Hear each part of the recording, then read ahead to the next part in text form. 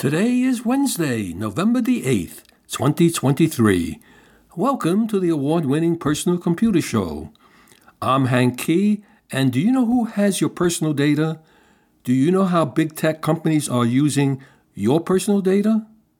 We have been bringing computer industry news, hardware and software reviews, guest interviews, and news of user group meetings for the past 40 years. The Personal Computer Show is a 3-time winner of the prestigious National Computer Press Awards.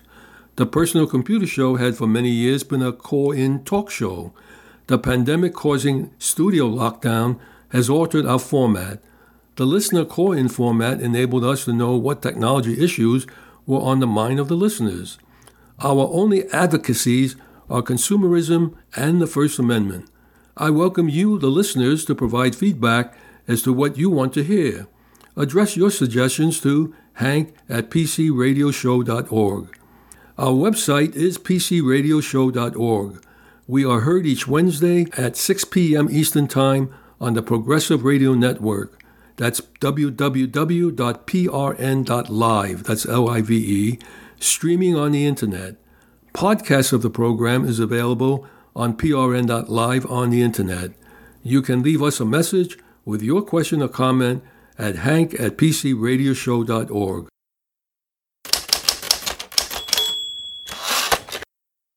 YouTube's limitations on video recommendations for teens. YouTube has recently implemented new product updates aimed at protecting teens by limiting the frequency of repeated video recommendations on sensitive topics like body image. These updates were introduced following YouTube's collaboration with the Youth and Families Advisory Committee, which includes psychologists, researchers, and experts in child development, children media, and digital learning. The committee has been advising YouTube on the potential mental health effects of repeated exposure to certain content on teenagers for several years. The new safeguards are designed to address the potential harm caused by a higher frequency of content that idealizes unhealthy standards or behaviors. Such content can have a negative impact on how some teens perceive themselves. By imposing guardrails, YouTube aims to help teens maintain healthy patterns as they compare themselves to others and navigate their self-image. YouTube worked closely with the advisory committee to identify categories of videos that could pose a problem if viewed repetitively. As a result, teen viewers will no longer receive repeated video recommendations for content that compares physical features, idealizes specific fitness levels or body weights, or displays social aggression in the form of non-contact fights and intimidation. In addition to these limitations on video recommendations, YouTube has also announced other product updates focused on the well-being of teens. These updates include more frequent and noticeable take a break and bedtime reminders to encourage healthy screen time habits. YouTube has also enhanced its Crisis Resource Panel, which connects users searching for queries related to mental health issues with live support from crisis service partners. The panels now offer a full-page experience and prominently feature resources for third-party crisis hotlines. YouTube is also collaborating with the World Health Organization, that's WHO, and Common Sense Networks to develop educational resources for parents and teens, providing guidance on safe and empathetic online video creation and response to comments.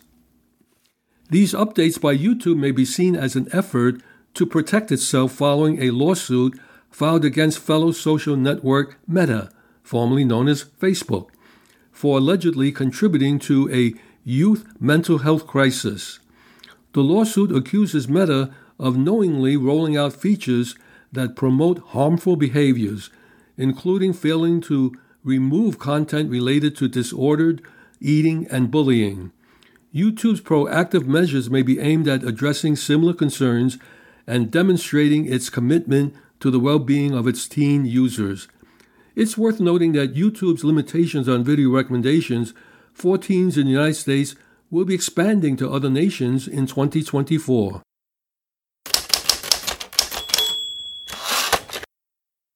The fourth largest cable TV company's CEO says cable TV is broken. Altice, USA, the fourth largest cable TV company in the United States, reported their earnings that included 77,600 fewer cable TV subscribers. Now the CEO, Dennis Matthew, opened up about cable TV and how the model is broken. During the earnings call, when asked about the Spectrum deal with Disney, Dennis Matthews said the model is broken. I just have to say that for the last 10 years, the consumers have made it clear that there is a significant shift from linear to streaming. And yet the costs for linear have continued to rise, and we as distributors need to find a way to work with our programming partners to put the customer at the center. We need to give them great value. These comments are very similar to what Spectrum said during its fight with Disney when the second largest cable TV company said the current model of TV is broken. Not only will it seem that cable TV is broken, but maybe also cable internet. Altice USA joined Comcast in losing internet customers with 31,000 fewer internet customers in the third quarter of 2023. This comes as increasingly cord-cutting 2.0 is seeing Americans ditch not just cable TV, but cable internet also. This comes as the two largest cable TV companies reported their earnings, giving us an idea of how fast cord-cutting is growing. According to the most recent numbers, both Comcast and Spectrum have lost over 2.4 million cable TV customers so far in 2023. If this trend continues, the two largest cable TV companies could easily lose over 3 million cable TV customers before the end of 2023. With major TV providers still to report third quarter 2023 earnings, including Dish, the number of new cord cutters could skyrocket. According to the Lichtman Research Group, in 2022, all major pay TV providers lost about 6 million subscribers, with just Comcast and Spectrum possibly losing 3 million on their own of that number, and it may go up in 2023. The question now is how long can cable TV keep going with numbers like this?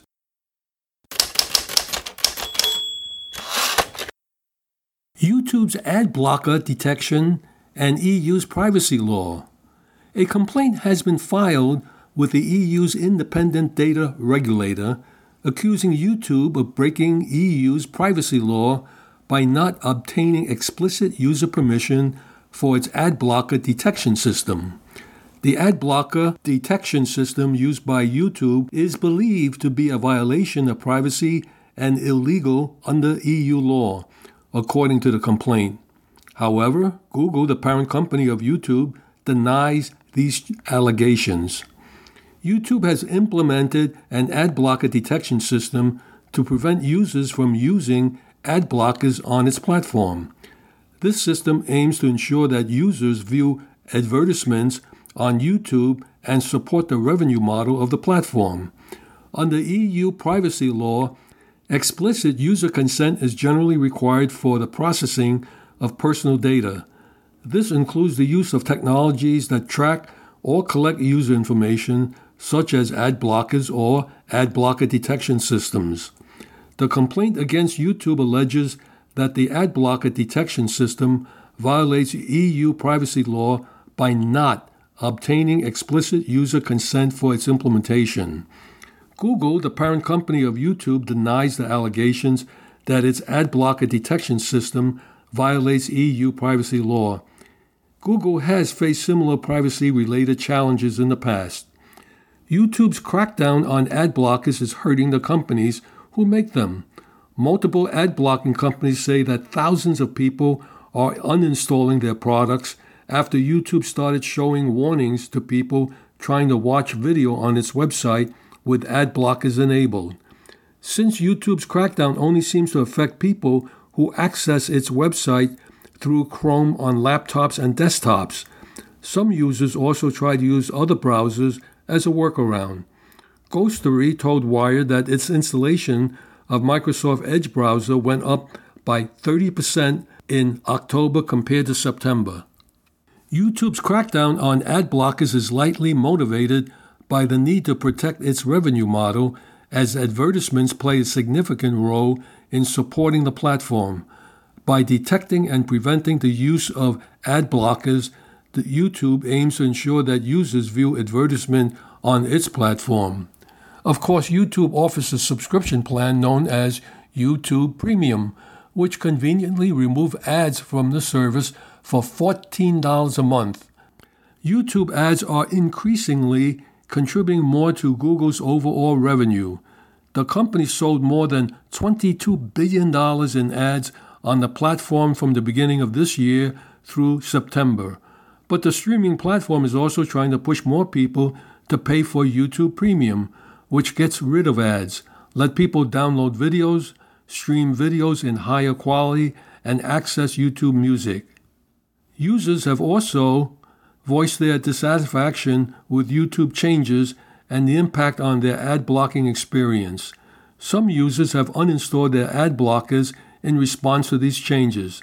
There have been discussions and complaints on platforms like Reddit and Instagram, where users have expressed their frustration with YouTube's ad system and its impact on their viewing experience. This is just Big Brother increasing their ad revenue. That's called business.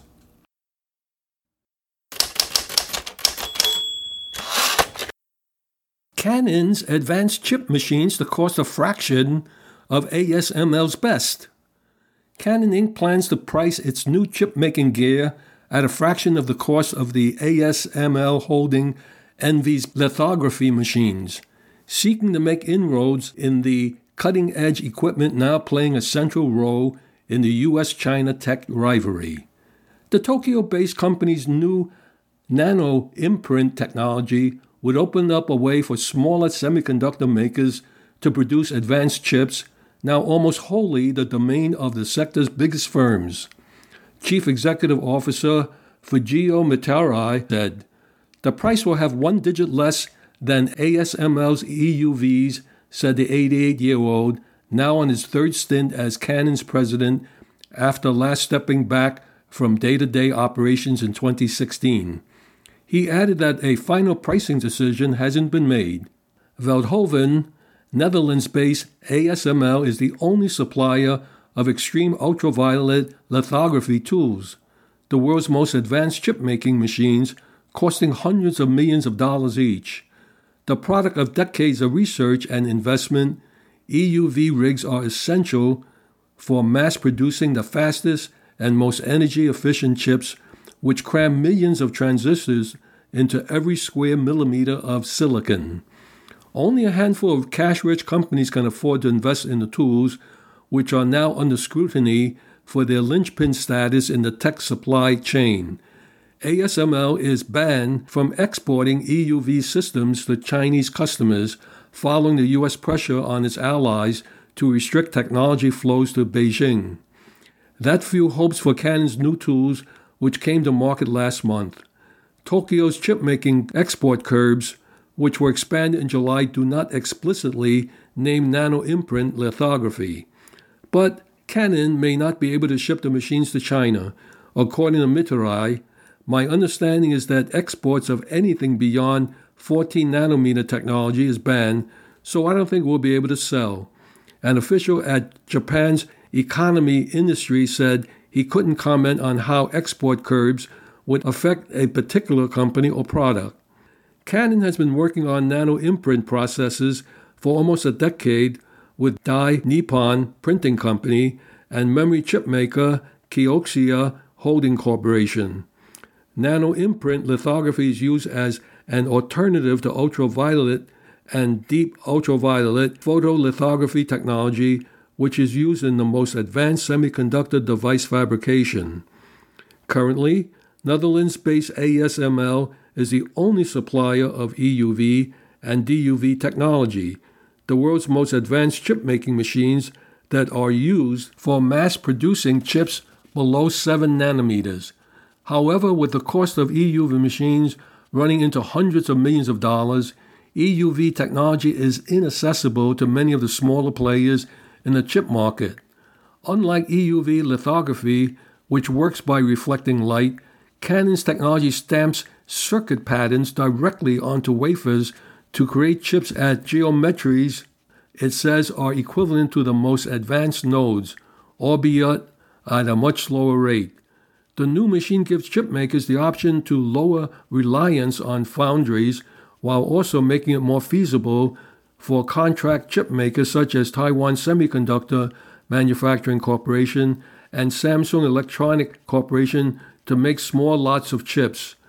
The machines require 1/10 of the power of their EUV counterparts, Canon said.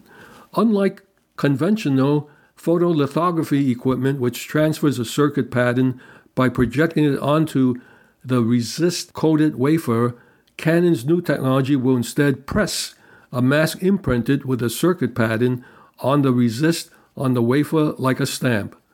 I don't expect nano-imprint technology to overtake EUVs, but I'm confident this will create new opportunities and demand, Mitare said. We are already fielding many inquiries from customers.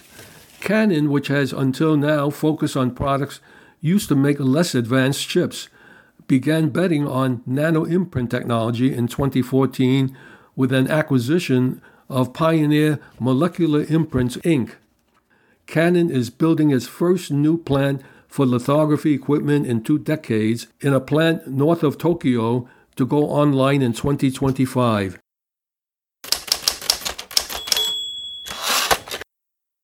The meltdown of the global electric vehicle market. The global electric vehicle EV market is currently experiencing a slowdown, often referred to as a meltdown, due to various factors impacting consumer demand and investor expectations. This slowdown is not limited to legacy automakers, but also affects industry leader Tesla. The primary issue at hand is a gap in the EV adoption curve, where the mass market is not yet fully interested in going electric due to concerns about infrastructure and higher prices compared to gas-powered cars. What are the factors contributing to the meltdown? Softening demand, and automakers, including General Motors and Ford, have been pulling back their EV plans, citing a softening in consumer interest. The United Auto Workers strike have also played a role in this pullback. GM, for example, abandoned its earlier target of making 400,000 EVs by mid-2024 and postponed the production of its upcoming EV lineup to reduce production costs and increase profitability. Ford has similarly postponed and planned EV investments, including the construction of a new battery factory, after its electric vehicle unit reported a loss in the third quarter of the year. And then there's also affordability, or the lack of pricing parity between EVs and gas-powered cars remains a significant barrier to mass adoption. Even with Tesla's ongoing price cuts, it is unlikely the company will have an affordable EV for the mass market till maybe around 2025. Affordability is considered a crucial lever for increasing EV adoption. And then, without a doubt, range anxiety and infrastructure. The limited infrastructure for EV charging and concerns about range anxiety contribute to hesitancy among consumers to switch to electric vehicles. The early adopters of EV were less concerned about these factors, but it will take time to convince the mass market to embrace EVs when these issues persist. Then there's inventory levels. While EV sales are still increasing, not all EV models are selling at the same rate, leading to higher inventory levels for some brands. This suggests that the market may not be as willing to buy every EV that is currently produced. The global electric vehicle market is currently experiencing a slowdown, with automakers pulling back their EV plans and concerns about affordability, range anxiety, and infrastructure playing a significant role. The gap in the EV adoption curve, combined with ongoing challenges, has led to a meltdown of expectations and stock prices for both investors and automakers. However, despite the slowdown, EV sales are still increasing, albeit at varying rates for different models.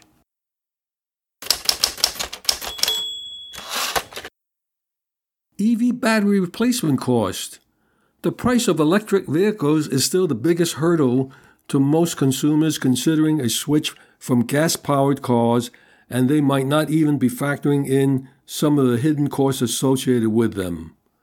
Recurrent, which is a firm that studies battery health, surveyed 15,000 EV drivers in March and found that 1.5% of them needed battery replacements, which range between $5,000 to $20,000. The costs surveyed go back to 2011, and the vast majority were 6 years old or younger. The batteries are easy to damage, difficult to repair, or even assess. Tesla's Model Y battery has zero repairability after a collision. Replacing a battery is so costly that it can often be more than the car's worth, forcing insurance companies to write them off.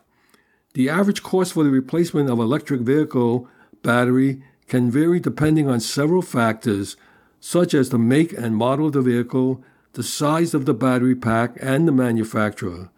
According to the various sources, the average replacement cost of an EV battery ranges from $5,000 to $20,000. According to the search results, the most popular EV model car sold today is the Tesla Model Y.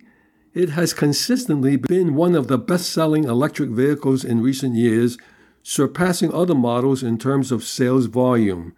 The Model Y has gained popularity due to its combination of performance, range, and versatility, making it a popular choice among consumers interested in electric vehicles. Like all other batteries, there is EV battery degradation when in use. The degradation of an electric vehicle battery can indeed affect the range of the car. As a battery capacity diminishes over time, the amount of energy it can store and deliver decreases, resulting in a reduced driving range. The range of an EV is determined by the capacity of its battery pack, which is measured in kilowatt hours. When the battery degrades, its capacity to hold a charge diminishes, leading to a decrease in the amount of energy available for driving. Consequently, the range that the EV can travel on a single charge is reduced. It is important to note that the rate of range loss due to battery degradation can vary depending on several factors, including the specific battery chemistry, usage patterns, and maintenance practices. EV battery degradation can affect the range of an electric car as the battery's capacity to store energy diminishes over time. However, manufacturers typically provide warranties that cover a certain percentage of battery capacity loss over a specified period, ensuring that the range remains within acceptable limits for a reasonable duration. The loss of EV battery capacity due to degradation can affect the performance and range of an electric vehicle. As of November 2023, Tesla's warranty typically covers a minimum of 70% retention of the original battery capacity over a specified number of years or miles driven. The Tesla warranty typically covers at least 100,000 miles or 8 years. The average person drives around 13,500 miles per year in the United States. This figure can vary depending on factors such as age, location, and individual driving habits. Some sources suggest that the average annual mileage per driver can range from 10,142 to 16,550 miles. According to a source from Edmunds, the average lifespan of an electric car's battery is typically around 8 to 10 years. However, it is important to note that this is an average estimate, and some electric car batteries may last longer or shorter periods of time depending on the factors mentioned earlier. The cost of replacing an electric car's battery can vary significantly depending on the make and model of the vehicle, as well as the specified battery pack being replaced. Battery replacement costs can also be influenced by factors such as the availability of replacement parts and the labor required for installation. Additionally, as the electric vehicle market continues to grow and mature, It is expected that battery replacement costs will decrease over time due to advancements in technology and economies of scale. In summary, the average lifespan of electric cars' battery is typically around 8 to 10 years, but this can vary depending on various factors. The cost of replacing an electric car's battery can range from $7,000 to tens of thousands of dollars, depending on the make and model of the vehicle and other factors. It's, however, worth mentioning that the advancement in battery technology are continuously being made, which may result in longer-lasting batteries in future electric car models. Additionally, manufacturers also provide warranties for electric car batteries, which can offer coverage for a certain number of years or a specified mileage threshold.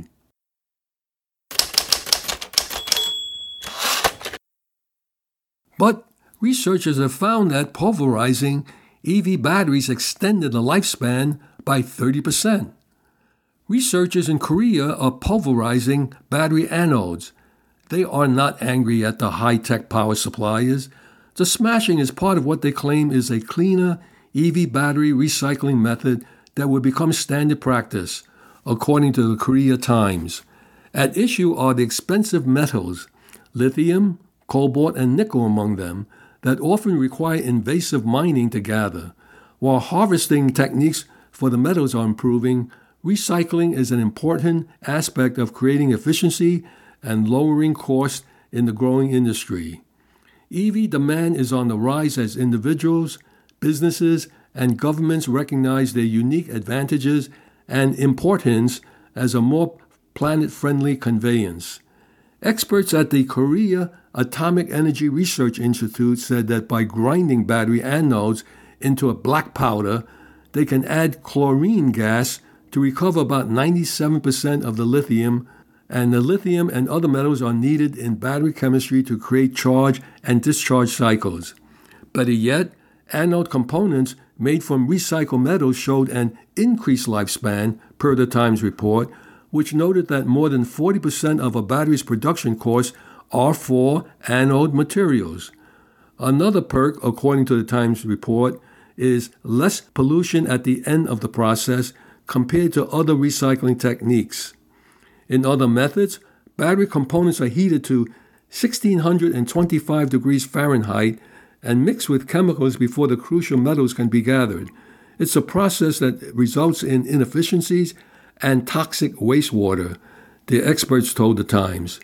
Conventional methods used so far have amalgamated or combined residual lithium following their heating treatment with other metallic components in ways that lowered battery quality and destabilized anodes. Kim Hyung-sub, an institute researcher who helped to develop the crushing process, said in the Times story. The researchers' process uses chlorine gas to help separate the materials the experts want to recycle. When combined with other needed elements to create an anode, the team found the upcycled battery component extended the lifespan by 30%. The quality of EV batteries is determined by how much lithium anodes are contained, Kim said in the report. Kim told the Times that his team is perfecting the recycling method with the goal of onboarding the process with firms in Korea. However, the bigger goal is for the method to go beyond the country's border to become a guideline for recycling wasted EV batteries in an eco-friendly way. So, we're working towards extending the life of battery, and this would then give us a better range consistency over that lifetime of the battery.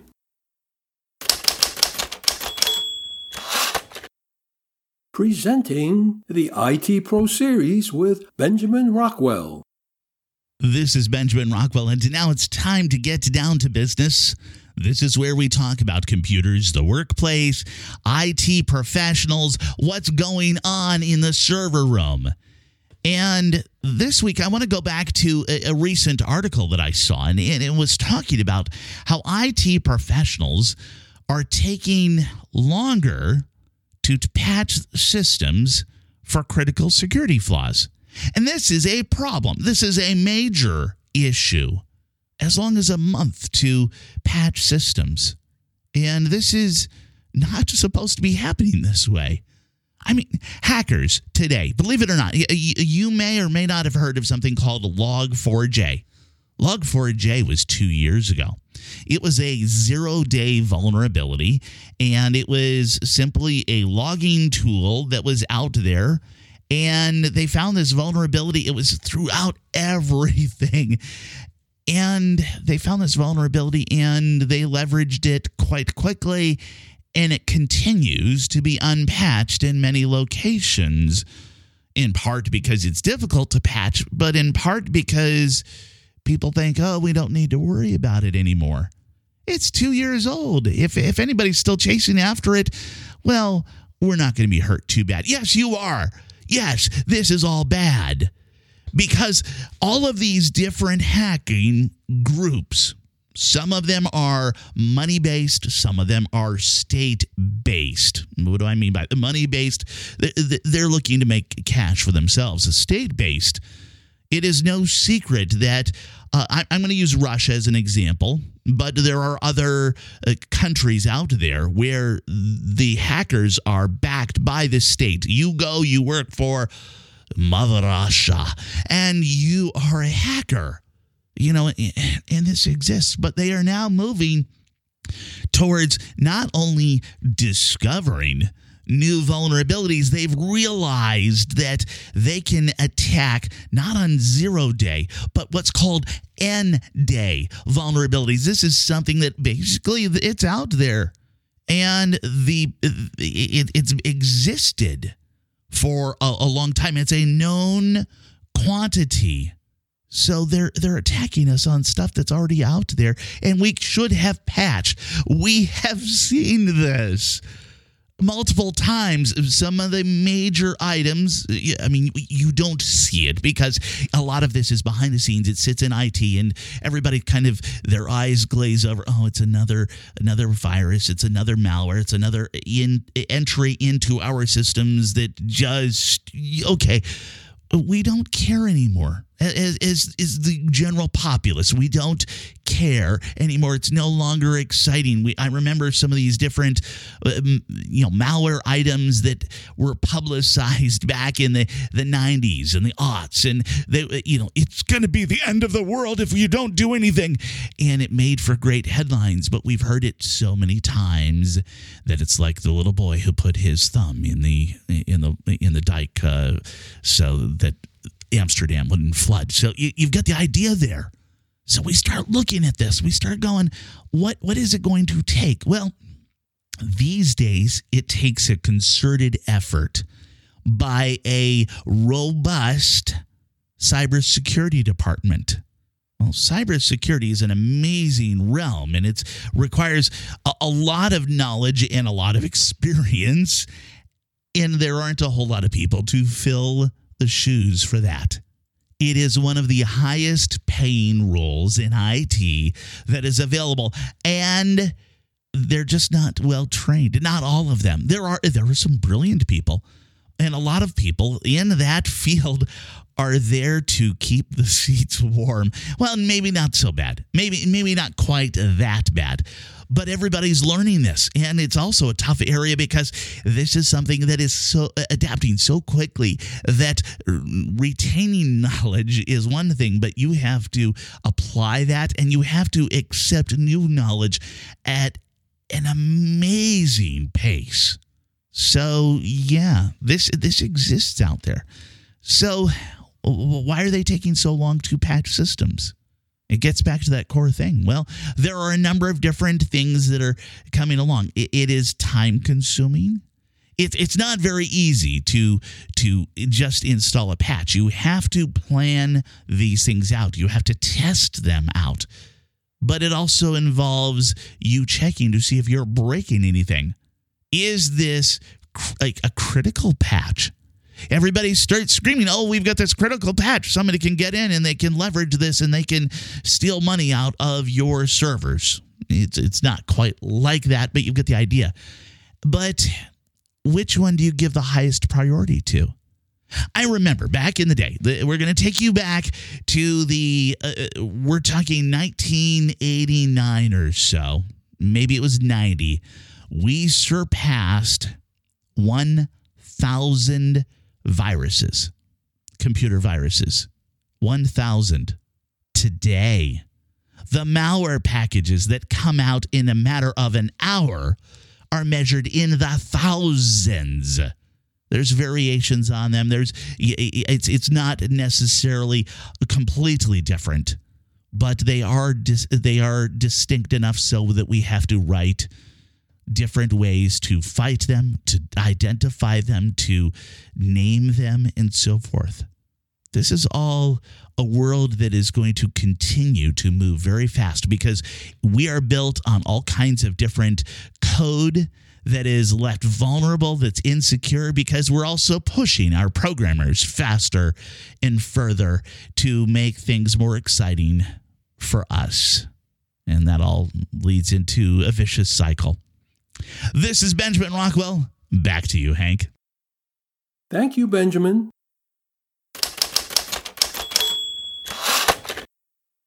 Reasons you may not need third-party antivirus software. A lot of computers come pre-installed with third-party antivirus software, but you may not need it as an average user. Antivirus software suites like Norton and McAfee have become household names at this point. A lot of hardware manufacturers like Dell and HP receive payment from companies like Norton to pre-install trial versions of their antivirus software onto these new computers. From there, most people end up subscribing to antivirus software that they probably don't need. Don't misunderstand me. Some form of protection is better than nothing. Cyber attacks are more sophisticated than ever, so it's natural to fear those threats and subscribe to antivirus software. But considering how built-in security has improved in Windows and Mac, antivirus software might not be worth the extra cost. Modern operating systems have built-in protection. Microsoft Defender is a free antivirus program built into Windows, offering features like smart app control and protection against vulnerable drivers. If Windows detects any suspicious activity, it will alert you and quickly start working to eliminate the problem. It will also let you know when you're downloading something that might risk your security. If you use a Mac as your daily driver, you don't need to worry much about antivirus software either. All Macs have sophisticated runtime protection that keeps your system safe from malware. Apple's computer also feature advanced antivirus software built into their operating system to alert you of any suspicious apps. If you mainly install apps from the Mac App Store, you'll have even less to worry about. Apple carefully reviews every app before it goes live on their store, so there's little to no chance of downloading something malicious. Antivirus software can get expensive. Third-party antivirus software suite have most of the features that you'll find built into your system, and a lot more. It sounds good on paper, but if Microsoft and Apple's built-in protection works well, is it worth paying for antivirus software over those built-in tools? Well, to give you a short answer, no. Like most digital services, antivirus programs have also shifted to a subscription model. This means you can end up paying anywhere from $50 to $100 per year or even more. Sure, it doesn't sound like a lot when you look at it from a per-month basis, but it's an unnecessary cost to owning and using a computer. A survey by Security.org estimates that 33 million households pay for antivirus software. It is reckoned that a lot of people aren't even aware of all the features that antivirus software offers, so they're not even using it properly. Now, even if you do use all the features, that in itself is another problem. Most antivirus software offer unnecessary features. A lot of antivirus software companies offer features beyond basic malware protection to sweeten the deal. Most of these programs often feature stuff like cloud backup, a password manager, and even a VPN.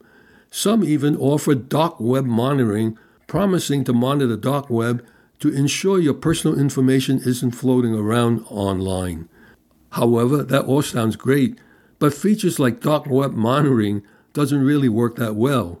Sure, your antivirus software may be able to alert you that your information is leaked, but it can't remove it or do anything about it.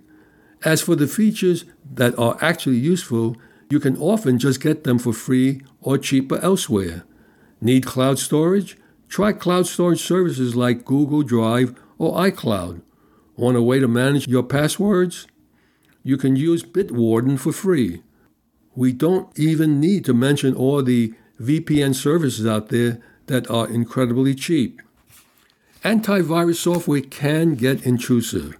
There has always been a popular myth that antivirus software slows down your computer, and there's some truth to it. While modern Windows PC and Macs are powerful enough to remain unaffected by the minimal performance hit, it's still an unnecessary performance hit nonetheless. And of course, on an older machine, the performance hit is quite large.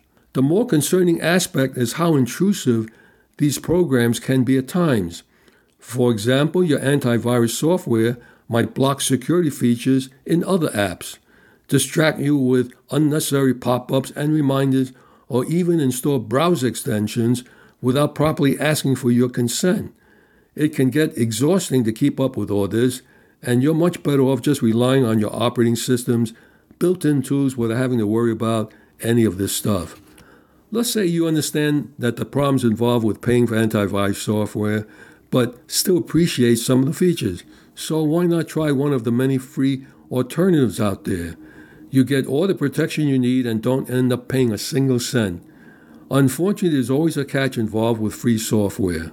Companies need to monetize their apps somehow, even if it's available for free. They might do this by collecting your private browsing data or stealing your personal information to sell to advertisers. Sure, there are a couple of great open source alternatives, but the majority of free antivirus programs are a privacy concern more than anything. Viruses aren't even the biggest risk these days. Antivirus software has been around for decades, so hackers and scammers already know that it's not worth brute forcing their way into your system. As long as you don't download sketchy files, you don't need to worry about accidentally installing malware on your system. The bigger concern is with social engineering, attacks like phishing. Today, hackers don't need access to your system files. They can just target your login credentials for your email, social media, and bank accounts. Most antivirus programs can't protect you against those attacks, so you'll have to rely on unique password phrases and two-factor authentication. Is third-party antivirus software really that bad? Well, let's make one thing clear. We're not advocating against antivirus software. We're advocating against how people expect them to save them from any type of cyber attack. If you have a system that's provided by your employer or school and it has antivirus software on it, there's a reason for it. Organizations often have different system-wide security needs, and the risk of threat might be higher compared to personal computers or laptops. However, for the average person using their Windows or Mac system at home, investing in antivirus software for personal use is unnecessary. It's expensive. A lot of the features are nothing more than gimmicks, and most of the added protection isn't that great in the first place. You're much better off keeping your system updated, relying on the built-in tools, and be more diligent about your online security and privacy. Presenting Technology Chatter with Benjamin Rockwell and Marty Winston. Marty Winston joins me now, and what were you calling me just before the... I called you gifted. Gifted, okay. And thank you, we're on I that think. subject, we do have a gift occasion coming up. Yes, a few people might have heard of Christmas. Oh, I'm talking about Veterans Day. Oh, Veterans. Okay, Veterans Day works too. Yes. Because on Veterans Day, hey, people, you listen to this show, and I know you try to ignore the rest and only tune in for my review segments, right? Guess what? Well, you'll have plenty of Marty for that week. Yes. 2 hours of show, and most of it is going to be reviews in our holiday gift guide on November 11th. And Ben is gifted. He's the first guy to point out that if you had a whole bunch of vertical lines, it would look like 1111. Okay. So, at times the things you say just throw me off. Like, where'd that come from? Oh, man. We have dozens of things you've never heard about on this show. Yeah. We have a couple of things that aren't here yet. And boy, are we coming up on that deadline. But I can tell you the clusters of things that are coming to us because people wanted our audience to hear about them. Yeah. Hey, praise to you guys because they love you. Yeah, exactly. As a matter of fact, so let's give them an idea. You frequently cover products. You've got something in mind right now, I'm sure. Well, the being a geek, one of the things at the top of my mind is a device that turns your smartphone temporarily into a multimeter and an oscilloscope. Okay. So you get a couple of leads off there, but it gives you the full details. I'm interested. Go on. Yeah, I hear you. It's a great little thing. Cookware. I mean, how about a double-size dome-shaped air fryer? Okay. We have some delightful snacks. Some dog toys. Where have we ever covered dog toys? Dog toys? Are these high-tech dog? Never mind. It's not for the little Sony dog. Okay. All right. But let's start with something that's got an edge to it. Okay. In the preparation of teas and so on from the cannabis plant, trimming the leaves requires a steady hand and a special tool. And we had Cloudicious 9. Yeah. Starts with Cloud, ends just like Delicious. Cloudicious 9 sent their Trimcraft 9 electric trimmer snips. Okay. These are unique. It's semi-automatic, meaning you want to operate it one snip at a time. Mm-hmm. It's a precision trimmer. Now, you know me.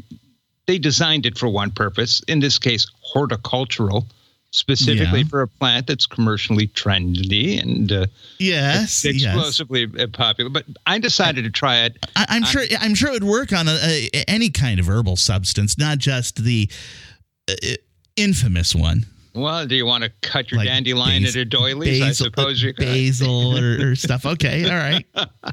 Well, I want to try it on some things that interest me more. For example, it's great for converting ordinary address labels into cable wrap labels. Okay. Okay, so you just snip them to be a little thinner, wrap around the cable, and then that's done. For cutting plastic screening into covers for speakers or fans or microphones. Yeah, okay. Or trimming flexible plastic sheeting into exact fits to help add waterproof layers to things. Now, you can set the snips for a wide trim angle or a narrower precision trim angle. It's pretty cool. It's a bright white LED work light on the thing to help you see what you're doing. Wall wart will power it, so batteries aren't an issue. The Trimcraft 9 from Cloudicious 9 is about $150 at cloudicious9.com. Okay. All right. Moving on to the kind of anchor that never stopped a boat. But it sure helped our various IT gadgets continue on. Yes. Yeah. The Anker 511 plug-in 5K power bank A1633. Boy, that's like giving name, rank, and serial number, isn't it? Welcome to my learning curve. And I have a USB power device in my garage that's plugged into an AC outlet that offers its own pair in that outlet of USB charging ports, and it works fine there. It just works fine if there's power. But this is a blizzard belt, and power outages, fact of life here. Yeah, so I bet. I asked to review the Anker 511 plug-in 5K power bank, meaning 5,000 milliamp hours, has fold-out prongs to plug into the outlet, one available on the USB-ported duplex outlet, and this can handle 20 watts of power. My device uses less, 8 watts, and that's only for 5 seconds at a time. I'm only worried about 50 of those 5-second long demands total during an outage. Okay. This power bank supports not all do pass-through charging, which means that it can power devices plugged in to the C port and keep it going. It's essentially a UPS for a USB-powered thing that has to live in the garage and has the right kind of battery so it won't freeze. It's about $20 at Amazon. That's really good. I like that. I'm gonna go check that one out myself. That's the voice of Marty Winston. This is Benjamin Rockwell. Thank you, Benjamin, and thank you, Marty. Public service announcements. Computer Club meetings in the New York, New Jersey, and Connecticut tri-state region. Log on to the club website for more information on remote meeting ID. The New York Amateur Computer Club will have presentation of Lightning Talks, Thursday, November the 9th. Meeting time is 7 p.m. Online virtual meeting via Zoom. Website is nyacc.org.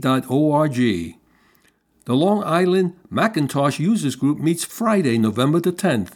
Meeting time is 7 p.m. Online virtual meeting via Zoom. Website is limac.org. Kingsbyte Computer Club meets Tuesday, November the 14th. Meeting time is 7 p.m. at the Park Plaza Restaurant, 220 Cadman Plaza West in Brooklyn. Phone number to confirm is 347-278-7320. The Amateur Computer Group of New Jersey meets Friday, December the 1st. Meeting time is 8 p.m. Online virtual meeting via Jitsi. Website is acgnj.org. Tech Ed Connect meets Thursday, December the 7th. Meeting time is 7 p.m. Online virtual meeting via Zoom, and the website is wpcug.org. The Brookdale Computer Users Group will meet Thursday, December the 14th. Meeting time is 7 p.m. Online virtual meeting, and the website is bcug.com.